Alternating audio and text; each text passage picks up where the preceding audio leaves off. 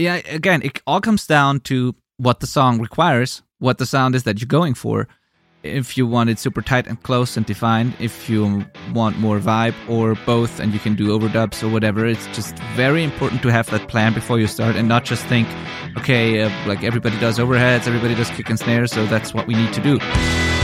This is the Self-Recording Band Podcast, the show where we help you make exciting records on your own, wherever you are, DIY style. Let's go. Hello and welcome to the Self-Recording Band Podcast. I am your host, Benedict Hein, and I'm here with my friend and co-host, mastering engineer from StoneMastering.com, Malcolm Owen Flood. How are you, Malcolm? Hello, I'm great. It's been an exciting week. I got a new microphone just on the weekend, so I'm excited. Tell our audience what it is that you got. It is the Slate ML1. It's kind of like a weird modeling microphone where the idea is using software, you can change which microphone it is trying to be. And apparently it works like a hot damn, but I haven't tried it yet, so I'm excited. But I don't know. I like Benny. You said just because I told you I was all excited I had it, and you're like, oh, I actually have one. Yes. So you said it was good. I know our mastermind group member, and who actually has been a guest on your self-recording band community as well, John McLucas. He's a huge endorser of them. He's the one that convinced me to get it. Yeah, absolutely. I agree. It's amazing. I actually, and that like tells you something about how good I find it to be. I actually sold my U87 that I had when I got the Slate mic because I didn't use it anymore, and so it's totally worth the money.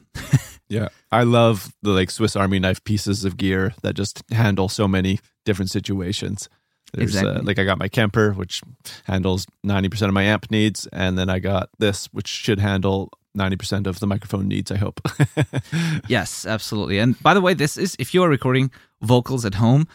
If you're planning on getting a condenser microphone, that would be probably on my list of recommendations because it's not the cheapest thing, but it's so versatile, and especially for like home recording people, DIY recording stuff, or like when you can't afford many different microphones, it's a very, very good option. Like either that or like what we have already said, like something like an SM7 or something like that. But if you're going condenser, the Slate one is probably worth looking into. Yeah, definitely. And we're not endorsed or anything. It's just we both use it, and it's cool. Yeah, totally. Yeah. Other than that, I built a new bass trap in the studio, and that's exciting for me too. I love tuning my room. So you have it in front of you, I guess, right? Because I can't see any behind you. Yeah, you can't see it on the video. Yeah, no, it's the bottom corner in front of my desk, like so where the wall meets the floor. It's kind of a little corner trap there. And it's kind of the last spot I had available, honestly. There's no more spots in my room to do anything. Yeah, you have the same problem as I have because your door is pretty close to the corner back there. So I have the same issue in my control room, so I can't treat those corners, or it would be I could, but then it would not be symmetrical anymore, and I don't like that. I like symmetry. Yeah, I can't handle that. So, I see. But that's a very smart thing that you did here with the floor corner. I have to say that because that's something many people just overlook or don't think of doing. Like everybody puts like the super chunk bass traps in the corners, like where the walls meet each other, but the ceiling and especially the floor corners, I don't see a lot of people treating those. Some put absorbers on the ceiling corners, but the floor I rarely see those. But it's the exact same effect. So it's just another corner that you can treat, and it's actually pretty like I guess it's not as visible or not like it doesn't hurt aesthetic. If you have the space in front of your desk, it's like the perfect spot. Nobody even sees it. You can hide cables behind it. You don't even have to mount it. It just like fits in there. So it's the easiest one to do. It's great. Yeah, and you can't overdo it with those. So if you are thinking about improving your acoustics, the bass trap stuff, definitely do it. You can't overdo it. Like you will never have a completely flat bass response. So yeah.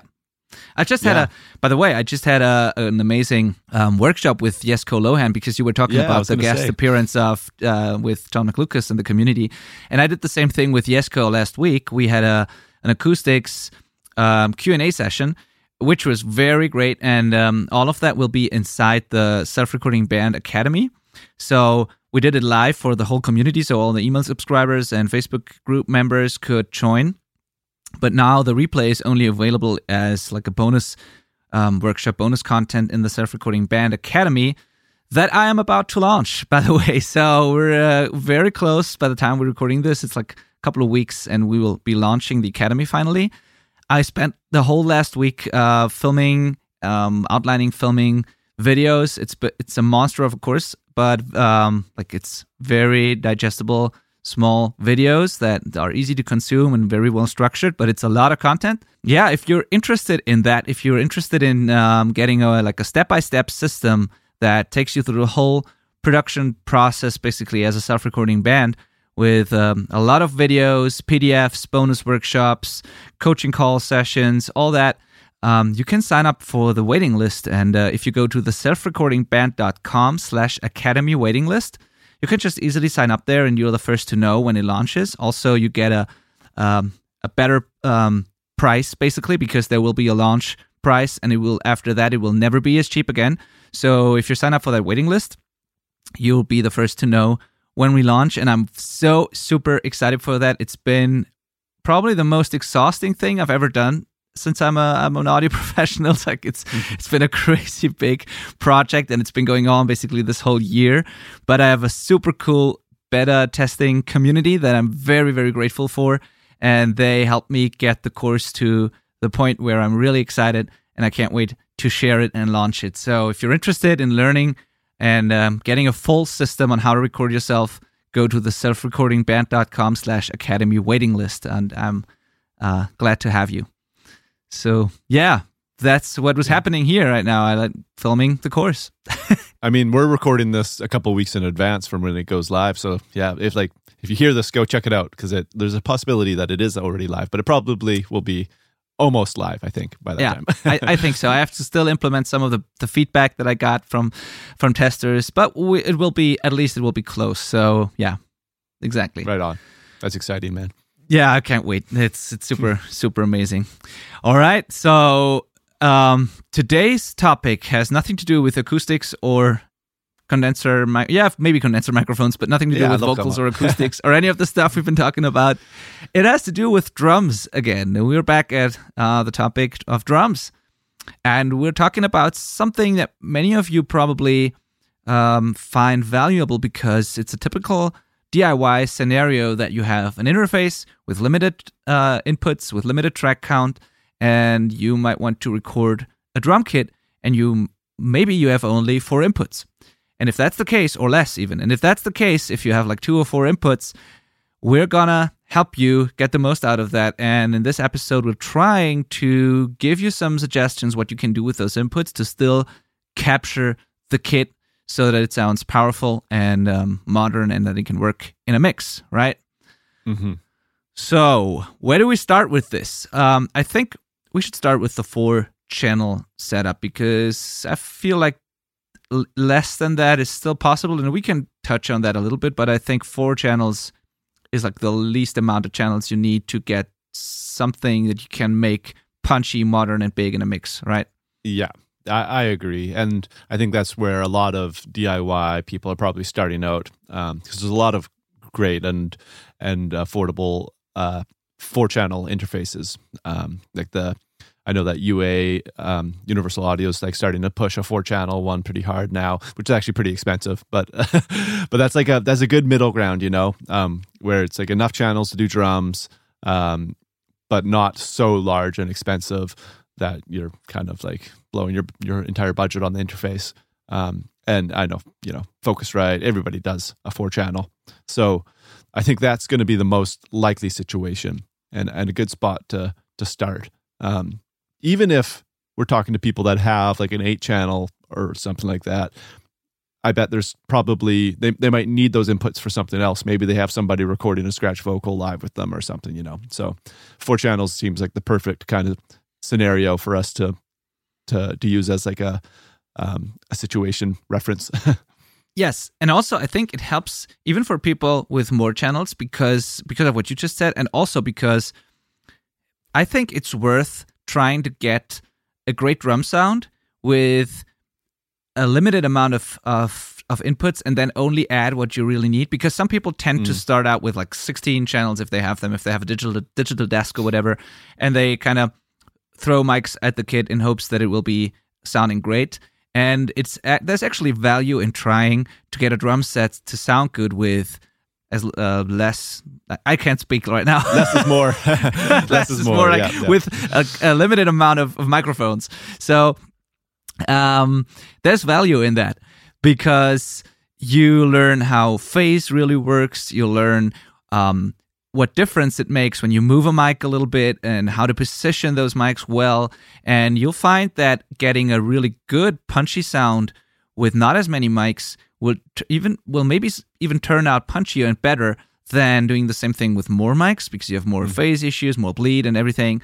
And once you have that down, once you know where to place those 4 mics, you can always add more for the stuff that isn't covered properly yet. But it's a great idea to start with that before you do it with a lot more mics and just introducing more problems. Definitely. That really kind of drives the first point home, is that you have to think about what your goal is, what is the context and the reference, like sonic reference of what you're trying to achieve.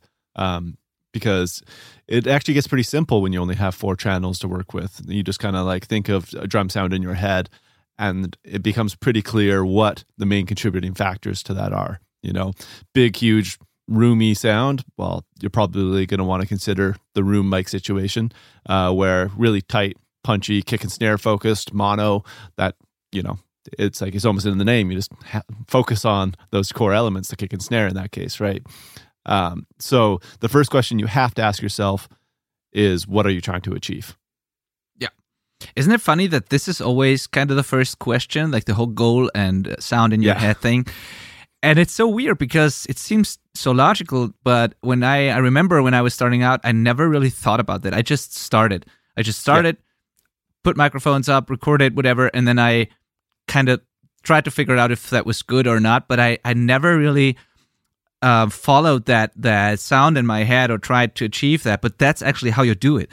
And nowadays, when I teach people, and everything we say on this podcast is basically about the same theme of having a vision, having a goal, and then just following the right steps until you reach that goal. And it's like it's so simple, but it really is the way to go, and it makes decisions so much easier, because it's then there's just certain decisions that make sense and others that don't.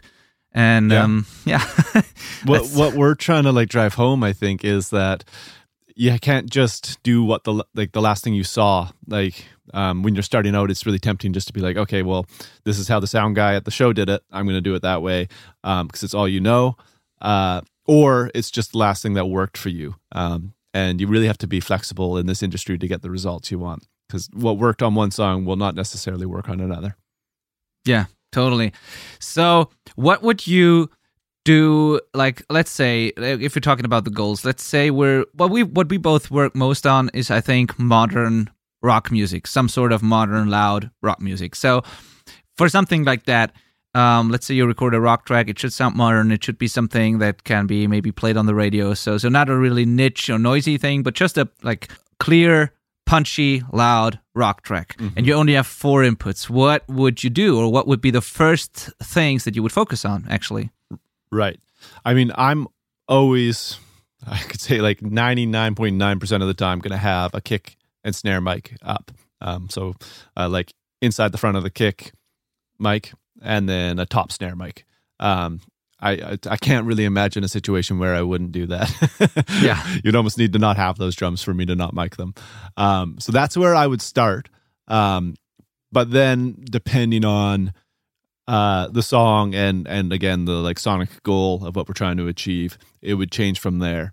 Because I can't even remember what song I did this on, but I didn't do rooms or overheads on one song. It was just kick, snare, and toms, and it turned out awesome. There was enough bleed for like a cool cymbal sound. We wanted this distorted, like, you know, uber compressed, pumpy thing, and the bleed just kind of got brought up through all of that. So that really worked in this situation where we wanted like close mic only, you know. But in most cases, I would probably do, and I wonder if this is what you do, I'd do kick, snare, and an XY overhead. I think that would be my go-to with 4 mics. And so if anybody doesn't know what an XY setup is, by the way, that's when you get 2 mics and you put the capsules together at the same point so that the sound is hitting them at the same time, and that results in this like really near perfect phase relationship for those 2 mics. So that makes for a really easy and consistent overhead setup, because the phase is going to be really simple to deal with, and makes a kind of a narrower stereo image than say a space pair overhead setup, but really punchy, and you can't really screw it up. Exactly. Yeah. So the definition would exactly be 90 degrees and get the capsules as close together as possible. That would be the quote unquote correct XY setup. And it's exactly what Malcolm says. It's not too wide, but it's super accurate. With an XY, the only difference is like the level, the sound pressure difference in the microphones, because the microphones are pointing at different parts of the kit, but they are in the same spot. So there's no time difference. There's just the sound pressure difference. And if you put the microphones apart, if you do a spaced pair, so like the overhead setup that you've probably seen the most on pictures, like where there's one overhead on one side of the kit and then one on the other side, or like an ORTF, which is like the exact specs are 110 degrees, 17 centimeters apart, or roughly 6.7 inches apart in the middle of the kit. With those setups, where the capsules are not in the exact same place, you have the sound pressure, the sound level difference, but you also have a time difference. And that time difference causes cancellations, causes it to sound a little wider. It's like a psychoacoustic effect that happens there. But what also happens is the image is not as accurate, whereas an XY is not wide, but super accurate, and you can spot exactly where the toms are and the cymbals are. It's like an accurate representation of the stereo image of the kit. And because of the XY will likely be somewhere around the center of the kit, you will have a pretty strong kick and snare in the overheads, and you will have some toms, especially like the rack tom in the overheads. So that can be a pretty cool thing to do with limited inputs. I absolutely agree. And I would probably do the same as you did, because you were asking. I have two examples that I can tell people of approaches that I had to do, and it totally depended. Like as we said, it totally depends on the song and the goal that you're trying to achieve. So 2 years ago, I remember I was mixing a pop punk record, and the band only had 4 inputs, and they wanted a very modern pop punk sound, which is difficult to do with 4 inputs, because normally you would use a pair of overheads, you would use room mics, and then you would close mic everything basically to get it super punchy and defined. But they only had 4, and what they did was they did exactly that. They did kick, snare, and an overhead pair. I don't remember if it was XY, but it was like 2 overheads. But what I had to do then, and I couldn't make it work. What I had to do then was I used those microphones.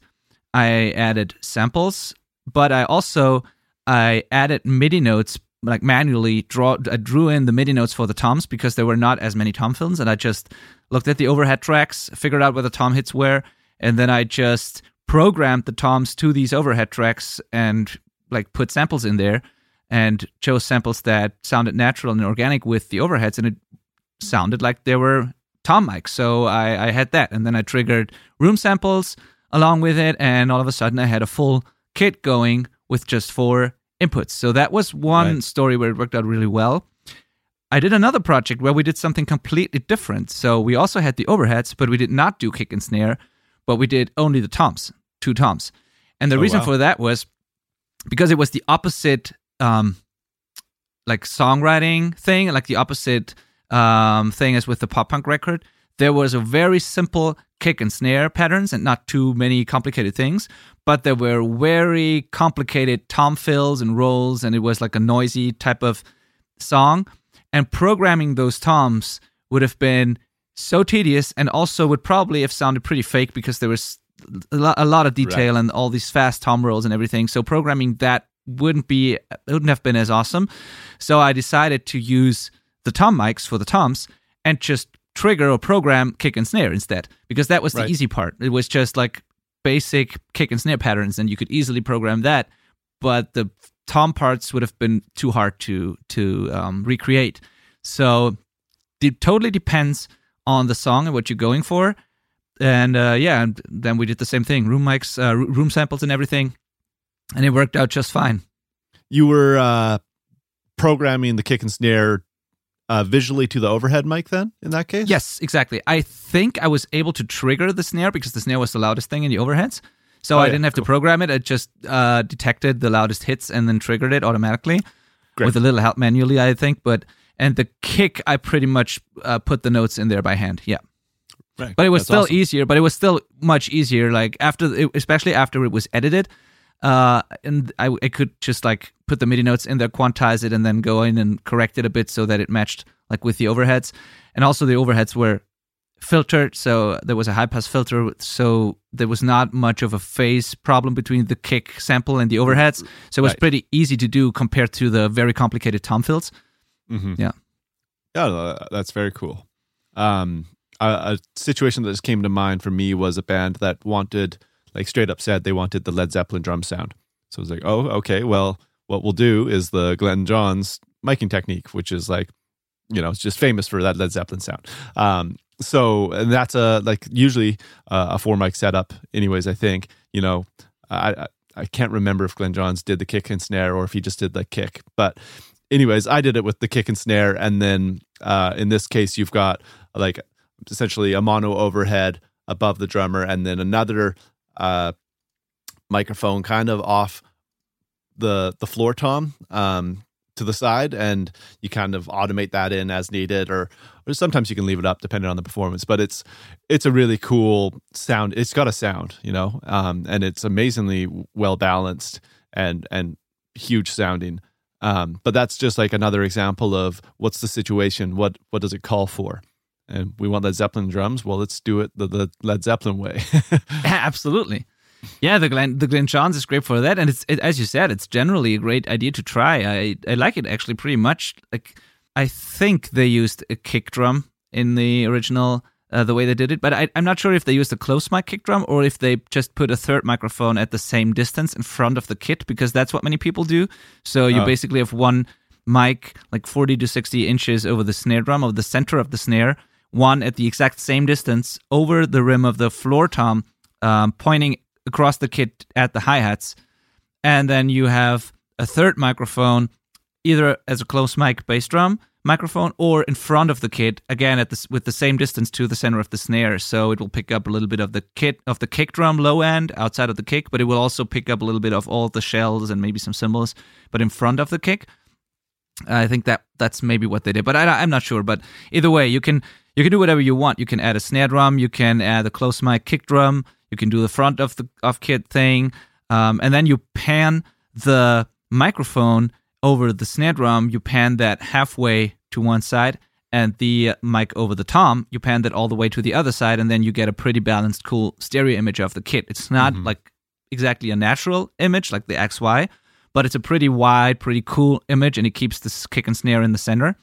So that might be worth trying. And you get a lot of ambience, a lot of ring and resonances from the shells. It like makes the kit really sing. And that's what Led Zeppelin basically did. And if you do that in a room that's vibey and like live as well, then it gets really exciting. Like it's probably more exciting in a big open space than it is in a small dead room. But yeah, anyway, it's a great way to get some ambience, to get some vibe, and yeah, try that. Definitely. Yeah, and taking these old techniques, classic techniques, and messing with them and adding, like, because for example, like, okay, well, I wanted to be a little bit more modern, so having a close kick and snare, it was like, I'm just not going to go without that because I still want those to be able to just like really punch. So you can always tweak these things to suit your needs.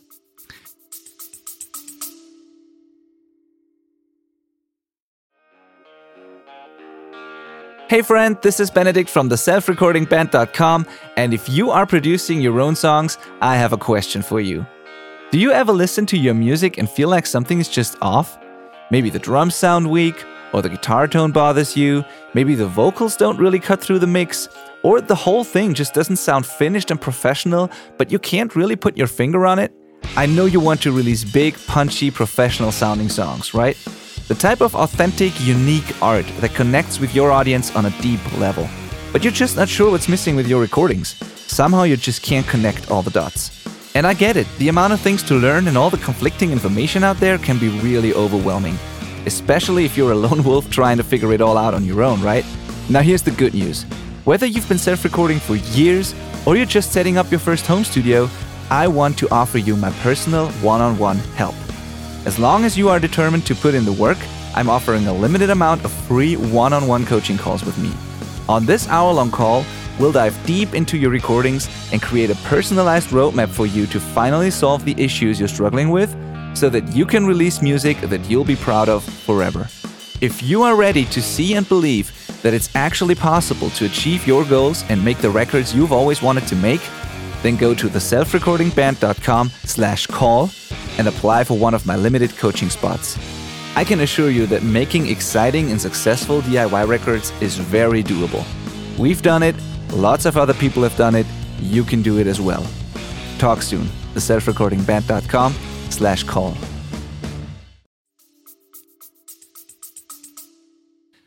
Yeah, and what would you do if, say, you have a band that wants mono drums or is okay with mono drums, so they don't need the image? I know a famous example would be in the heavy music world would be there's a band called Code Orange. They used to be called Code Orange Kids in the beginning, I think. Now they're called Code Orange. It's a very, very heavy hardcore band. Kurt Ballou produced some of their records. And I know there's one record, and I think Kurt Ballou did it, where the drums are completely mono, the guitars are super wide, and it sounds insane. It sounds kind of crazy because you have this very focused mono, but super punchy modern drums in the dead center. Then there's basically a hole left and right of that, and then on the outsides are the very wide, super aggressive guitars. But it sounds pretty cool. And so let's say a band wants something like that, or they just don't care about the image and the drums can be mono.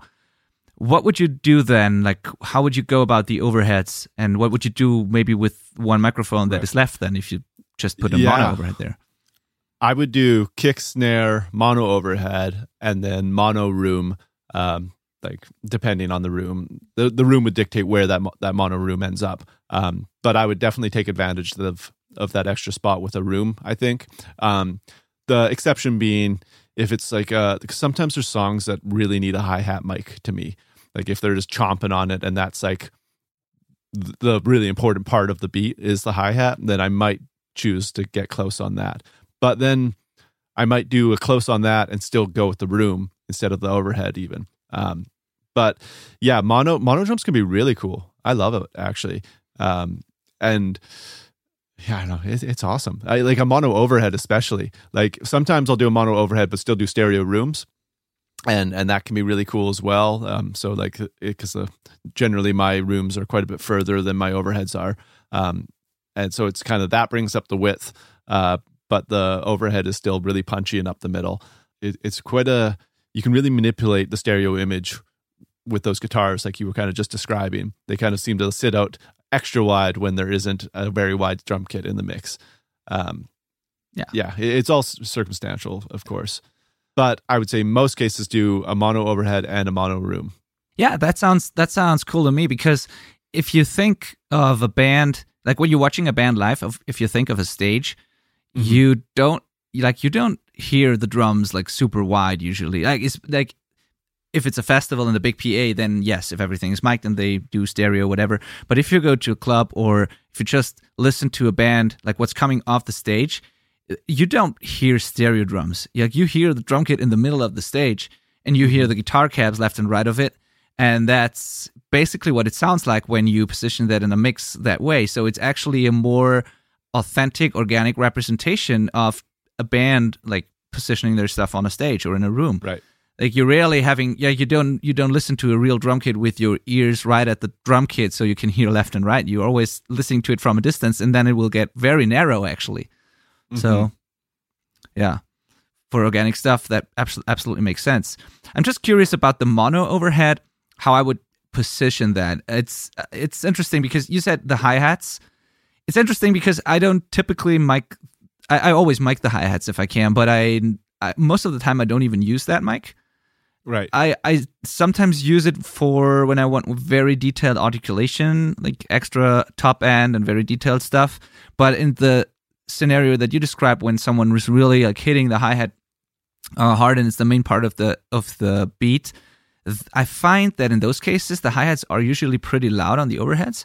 But maybe I'm missing something here. Maybe you want more. I guess you want it to be more direct, not just volume, but more in your face. Yeah, I guess when I'm going with like a stripped down 4-mic situation, I'm kind of embracing like dirty and just gonna like, I'm assuming that I'm gonna make everything kind of like smack pretty hard.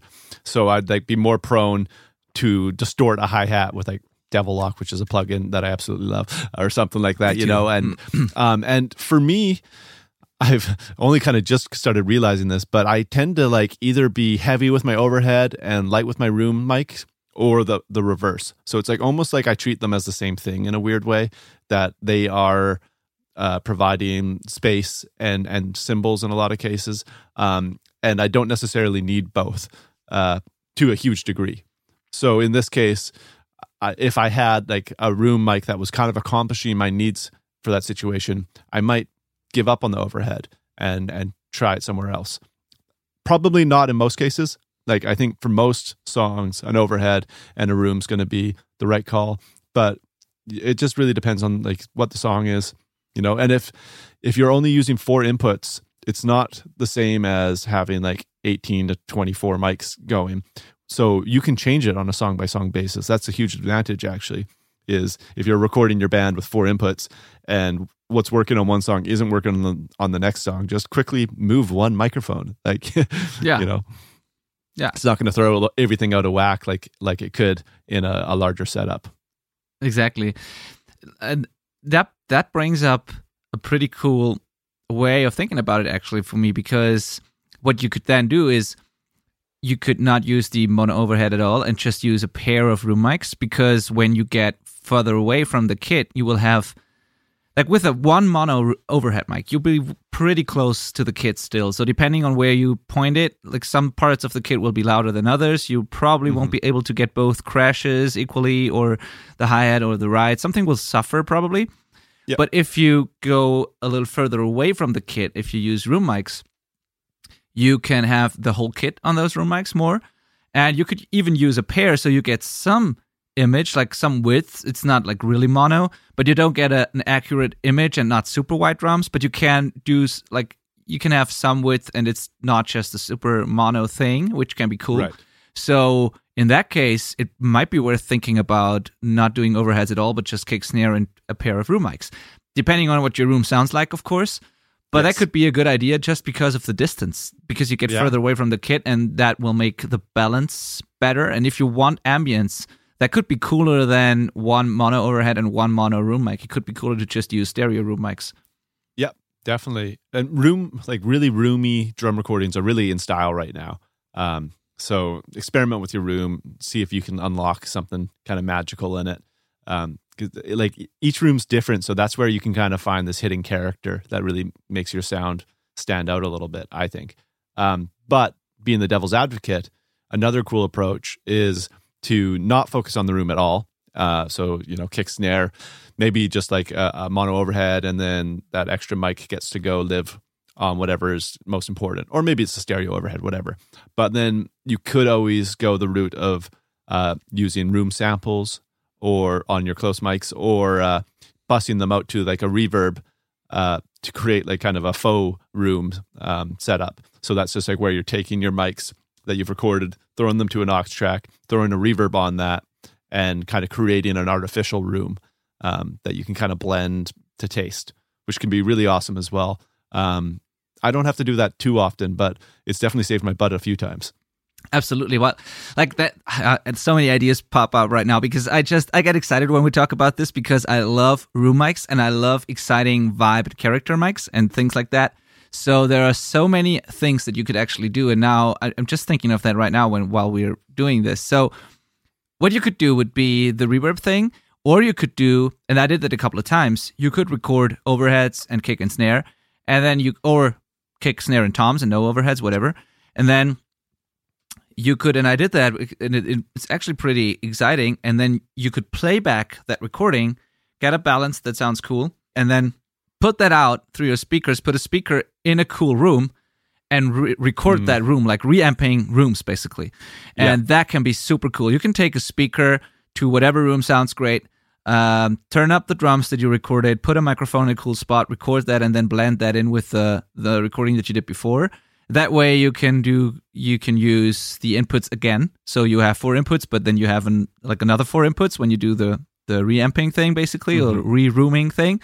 So that can be really exciting and unique, because what I like about those techniques is it's always unique. If you use room samples, someone else, if it's not your own samples, someone else will use the same room samples. And if you are creating your own room sounds, that is what really gives the character to the drums, even if you use samples on the close mics.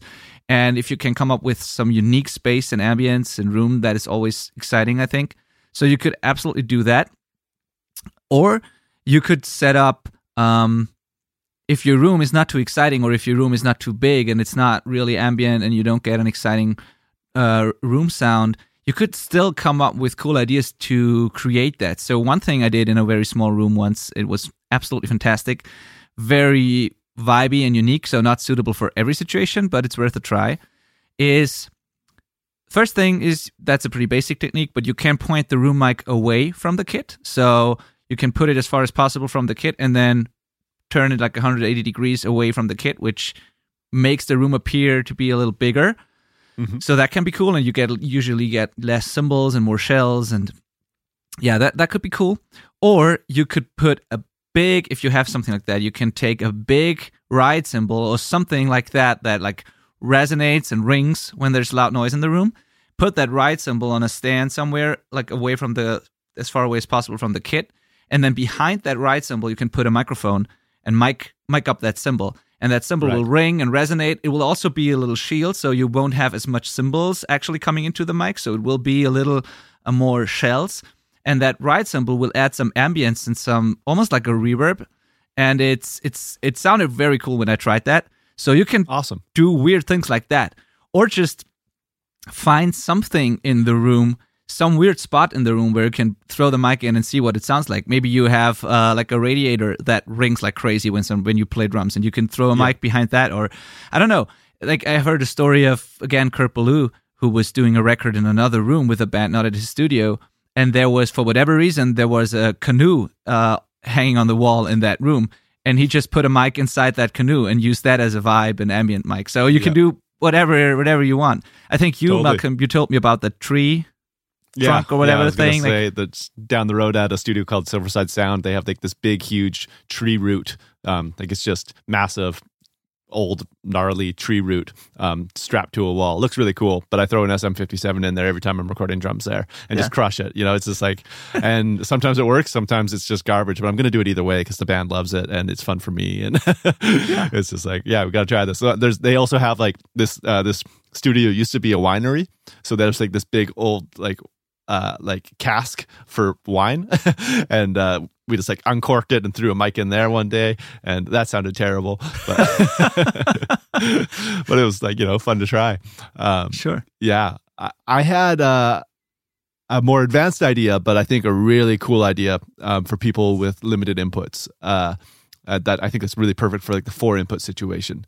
And that is this idea of like, if you still want the hi-fi drum sound of close mic'd everything, or at least most things, what you could do is close mic your kick, snare, and toms. Hopefully you only have 2 toms.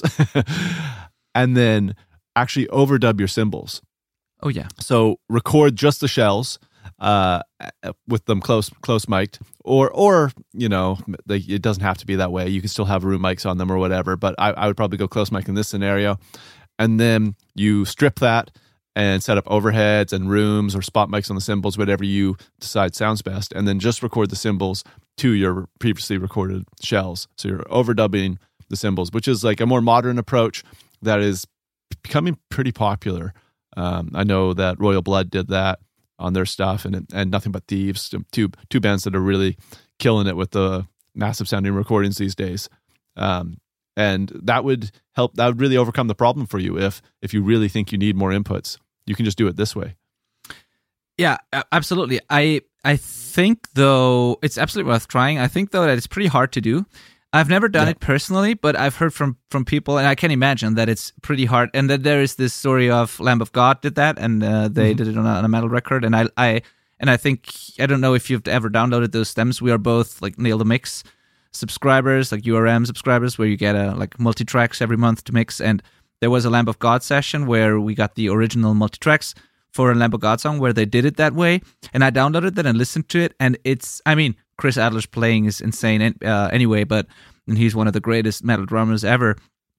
But like, it's insane what he pulled off there. Like, to imagine separating that in your brain, like the feet and the shells and then the cymbals, and doing that in separate takes, it requires you to be, I don't know, a beast of a drummer. And people think that it's easy, and there's the story where people were saying, oh, it's all fake, and Chris Adler couldn't play like the drums on that record, and so they did cymbals and shells separately.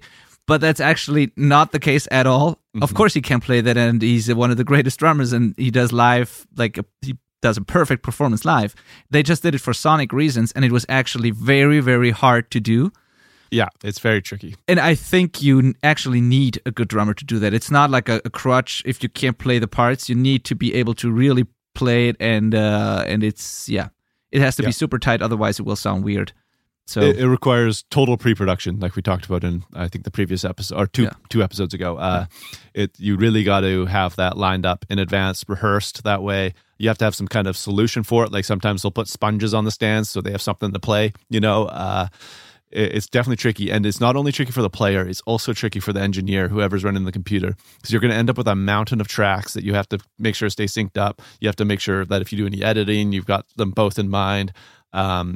You have to explain it to whoever you're sending it to mix it. It's a big thing. Definitely not for the faint of heart or undetermined.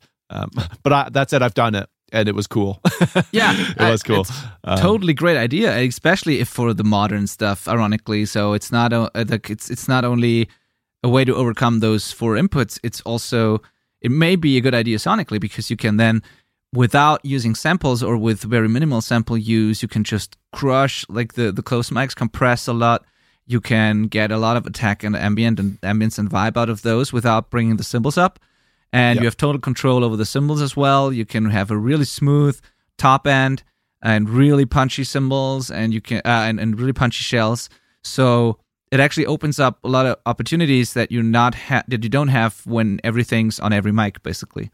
Yes, definitely. Also, that brings up another thing that I haven't thought of when we're prepping this episode, but it's also a thing that's getting more and more popular, and many people are doing it or have been doing it for a long time, is if you have a MIDI input, you could use a kick pad. You could completely get rid of the kick drum. You could use your four inputs for, I don't know, overhead, snare, and room mic, or mono overhead, snare, and toms, or whatever, and then just put a kick pad there and trigger, and just capture the MIDI notes, and then trigger the kick drum. And many people do that even though they have enough inputs, but in metal it's totally common to do that because you get a very consistent kick drum sound. You have no kick drum bleed in the overheads. So that would also be an option, actually, using a kick pad. Yeah, definitely. There's now that we're going down this rabbit hole, and there's so many options. Maybe metal bands on that topic, they was sometimes there's a little splash cymbal or a China cymbal that's really important to them, but doesn't really, often it's way too far away from the kit, or in the center, which doesn't really sound awesome sometimes. So you can just overdub those single elements, rather than having to set up a whole pair of stuff. You could just spot mic one mic, have them hit that. You could place it wherever you want, just manually. So you can kind of split things up and get creative that way. One more idea for the limited input solutions kind of stuff is that you could record your own samples of room sound shots as well. So if you want to have close mic toms and everything, so you can't really afford to have the room mics up or something, you could just set up room mics and get samples of each drum individually or something, and then that might give you some flexibility down the road when you hand it off to mixing, so they have the sound of your room on these close mics that they might be able to use if they want to. Absolutely, that's a very good idea, actually. And yeah, again, it all comes down to what the song requires, what the sound is that you're going for. if you want it super tight and close and defined, if you want more vibe, or both, and you can do overdubs or whatever. It's just very important to have that plan before you start and not just think, okay, like everybody does overheads, everybody does kick and snare, so that's what we need to do. Like, there are no hard rules, not at all. There's just one thing I would try to do at all times usually, and that is, no matter what you do, I would try to keep the kick and snare in the center of the image most of the time. So I would try to do that. I would always be careful with phase. We've covered that in, I don't know, what episode was it? I have to look that up. If you don't know what drum phase is, because this is very relevant to this episode as well. It was episode number 4. So be careful with the phase. Be careful with keeping like equal distance from the snare drum and kick drum, or at least the snare drum, whenever you put up overheads and Glyn Johns, Recorder Man, whatever. Then just decide what's the right vibe for your song. And by the way, I just said it, but I think we haven't touched on it. Like, there's a technique called Recorder Man, which is also pretty interesting, and I like that a lot, actually. And it is when you put one mic 32 inches above the center of the snare drum, and another mic 32 inches from the snare drum as well, but over the right shoulder of the drummer. So it's basically sounds like that mic sounds kind of what the drummer hears when he's playing or she's playing the drums. And you keep those two mics like at equal distance from the snare, pan them hard left and right, and you get a pretty exciting picture of the kit as well. And that mic over the shoulder pretty much captures the whole kit pretty well. So you have the cymbals, you have the toms and everything, and that can be also a very cool idea. You can also like use kick, snare, room, and just that mic over the shoulder, for example, to capture the whole kit. That could also be cool. Again, no hard rules here. And the last thing I wanted to add, and I wanted to ask you if you've ever done that, because I always do that also with multi-mic setups, and like that mic is always there no matter what I do. Sometimes I use it in the mix, sometimes not. But I always like to have one, I call it trash mic or dirt mic, microphone in the center, in the middle of the drum kit, like right above the rim of the kick drum on the beater side. Right. Like it's very close to the rec tom, very close to the snare. And I compress the shit out of it. Sometimes I run it through a Sans amp or some guitar pedal or whatever just to destroy it. And it's very snappy, has a lot of attack. It has a lot of the beater attack from the kick drum, which is a different sound on the outside than it is on the inside of the kick, which is pretty exciting. Yeah. And it has a lot of the ring of the shells. So I really like that. It glues the kit together. It just pumps and it has energy. And it almost sounds like an ambient mic sometimes just because of the ring of the shells. And I don't know, do you do such a thing? Do you have a spot where you like to put a mic in, like close to the kit? I mean, I've got my tree mic going. But generally there's always something I've set up that is trying to null the cymbals as much as possible. So like to reject the cymbals is what I mean by that. Often for me, it's a ribbon mic, so it's a figure 8, and I kind of like get the off access on the cymbals, and then that's going to be crushed 100% of the time. So it's not normally in the position you're talking about for me. Often it's kind of like more out front. I call it like a front of kit mic with the null at the cymbals, but I experiment with it pretty often. Actually, like a fun thing for me, we talked about earlier in this episode about switching it up on a song-by-song basis, is moving that mic where I need it. So like I've got everything else, and then I've got this one trash mic that I'm moving around and adjusting how much I'm trashing it based on the song. You know, so like it might be like this dirty mic that's kind of up close for one song, and then the next song I don't want a dirty drum sound, so I'll pull it back, and it's just like another mono room that's more pretty, and I've loosened up the compression, you know, all buttons in mode is switched off on the 1176 now. And so I've always got something like that, but it's not really a crucial thing for me, and it's not something that I'm always doing the same way. Okay. Yeah, but again, you're trying to find something that has vibe and unique character. Yeah. Because as you said, like first of all, that's popular right now. So vibey, roomy drums are popular. And second of all, it's cool to have a unique sound, and it's cool to have people. I would rather do something risky. It could be, and that it would be super cool, that people listen to a record you've done and they're like, wow, the drum sound on that record, I want to sound like that. That's super insane. Right. I wonder what they've done. So that for me is the goal. I always want people to recognize a certain sound, and I don't want them to go like, okay, this sounds like that other record that I like. I want them to listen to the record and think, wow, that sound is what I want to have, or how did they do it? That sounds crazy. So I always want to, to get a unique sound, and I want that to become a reference, rather than trying to recreate what somebody else did. And that's risky, of course, but I think that's like art is not safe, and if it's exciting to me. So yeah, I think if you fall into that camp, my recommendation would be kick snare and one overhead or room. Like one balanced kind of kit image mic that's either overhead or a room, and then use that fourth channel, because we're talking about only having 4 inputs. Use that fourth channel as your like magic mic and throw it wherever you need, and get funky with that. I think every mixer would agree that they can probably make a good close kick and snare and one general kit mono image. They can make that sound good. So you'll be covered in that situation. So like you can get pretty funky with that extra mic if you have those other 3 bases covered. Yeah, I agree. And it's probably a good idea to have those basic mics and to have them clean and like positioned carefully so that you actually capture everything that's essential. And then start with the vibe thing, because as much as I love it, you're totally right. If you don't have that at all, it can be very risky and very difficult to get a great sound for the mixer. So yeah, definitely try to get some basic balanced thing. And how would you go about deciding, like again, that question that I asked before, how would you go about deciding where to point that one overhead microphone? It's like, would you prioritize certain parts of the kit depending on the song, or would you even move it like during a song, like do one part with a mic pointing at that direction and then another part like where it points somewhere else? Or I mean, I guess you definitely could. Yeah, you know what? It changes. It's like sometimes I really want that snare to be present in the overhead. Sometimes that's the exact opposite of what I want, and it's just meant to be there for cymbals, right? So I don't know if there's an answer for that.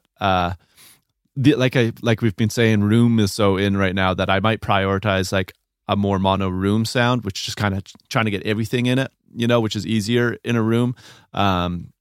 So like, I'm just going to head out center, probably 6 feet back, probably down lower because cymbals get in there no matter what. But you do have to experiment, and it depends on your room. And if you don't have a room, like I've always got the luxury of there being space in front of the drum kit to have a room at least 6 feet away. That could not be the case for a lot of people. So, you might be better off with an overhead. Yeah.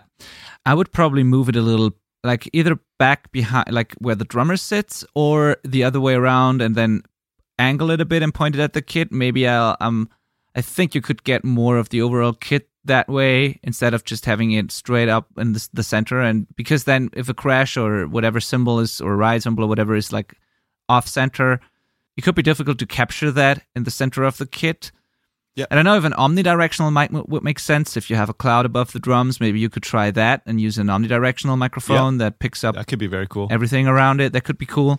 But I probably would try and angle it a bit and put it a little, pull it a little out of the kit and try to get everything in there as much as possible. I think that's what I would do. And that's kind of brings me to the last thing that I want to add here, that you shouldn't overlook probably, and that is whenever you point, and that's also dangerous with XY setups, by the way, whenever you point a microphone at the kit or at the cymbals, like an overhead or that mono mic or whatever, be careful especially when you angle it and it points at a crash cymbal, for example. The cymbal will move when you hit it. And a cymbal, the way the sound, like the way it projects sound is like there's straight underneath and straight above the cymbal. That's where the sound is. To the sides of the cymbal, there's a null point. There's nothing, basically. And the cymbal moves, and up above and below, there you can pick up sound, and at the side of the cymbal, it cancels.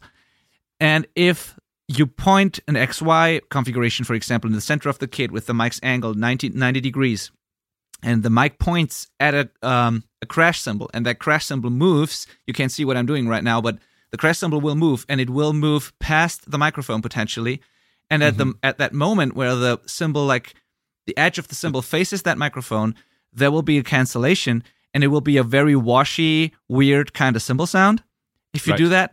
So you have to be careful to be high enough above the cymbals or to not point directly at the edge of a cymbal to avoid that. So that's why I prefer having the microphone point at the center of the cymbals more than at the edge, because when the cymbal moves, as I said, and depending on how tight they are on the stands and everything, but when the cymbals move, and they usually move a lot, then you can get this weird, phasey, washy cymbal sound. And if you don't know where that comes from, and I've heard that often in recordings that people send me, that's a common thing. Sometimes it's a comb filter effect from reflections from the ceiling, but sometimes it's just the placement of the overhead mics. Mm-hmm. And to avoid that, you can try to point the microphone at the center of the cymbals and avoid putting it too low so that it's basically next to the cymbals. That's just one thing I want to add here. So if you encounter such a weird, phasey cymbal sound, that might be the problem.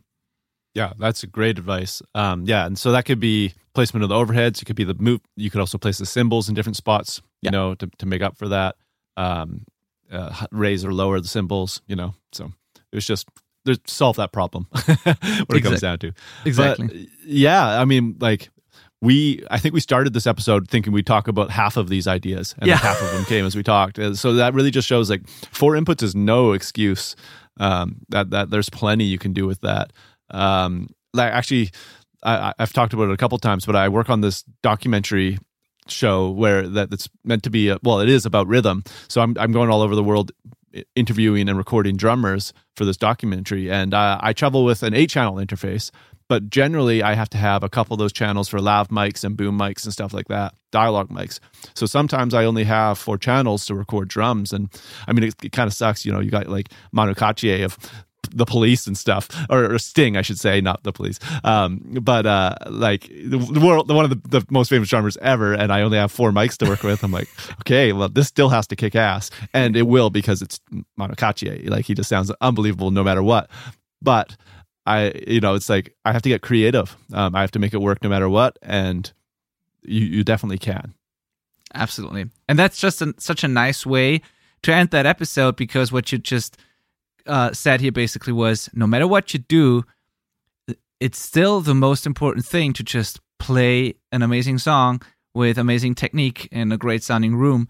And if there's a great drummer, he or she will sound good no matter what, basically. Like, that's still the most important thing. And even 1 microphone or 2 microphones or whatever that you point at this amazing drummer will still sound amazing. So don't be afraid to record drums just because of your limited track count. And if what you're playing is actually good, and if you're playing it with good technique, or if you have a great drummer, just find a way to make it work. But the performance will speak for itself usually. Definitely. Awesome. That has been a great episode, actually. It's one of my favorites, I guess, because we just thought of so many things during the episode, and it kind of got me excited to go out and experiment with drums right now. Drums are my favorite thing to do anyway, so 4-channel drums is all I'm doing from now on. Yeah, I guess so. Like, I love drums. I don't know about you, but I love drums in general. Like, and I think it's also that thing that I tend to mix very loud drums, and oftentimes people will tell me to put the guitar, turn the guitar up more, or turn the vocals up more, because I'm focusing so much on the drums. Yeah. And I'm always like, what's your damn problem? Like, drums are amazing. Must be the guitarist asking for that. Yeah. Sure. Who needs guitars? Like, you hear the guitar is good. That's all I need. Like, that's so funny. Yeah. But anyway, go out, experiment with that. And maybe I would find it really cool if people would actually do the experimenting, and then send us their recordings so we can listen to what they come up with. That would be really exciting. So if you want to do that, that would be really amazing. Experiment, come up with some cool sounds, send it to us. That would be awesome. You can do that by emailing to podcast@theselfrecordingband.com, and I will absolutely listen to it. And if it's cool, I will maybe we'll talk about it on the podcast. But I would definitely love to hear that. Yeah. All right. Well, hopefully you enjoyed that, and thank you for listening. Yeah, thanks. See you next week. Bye.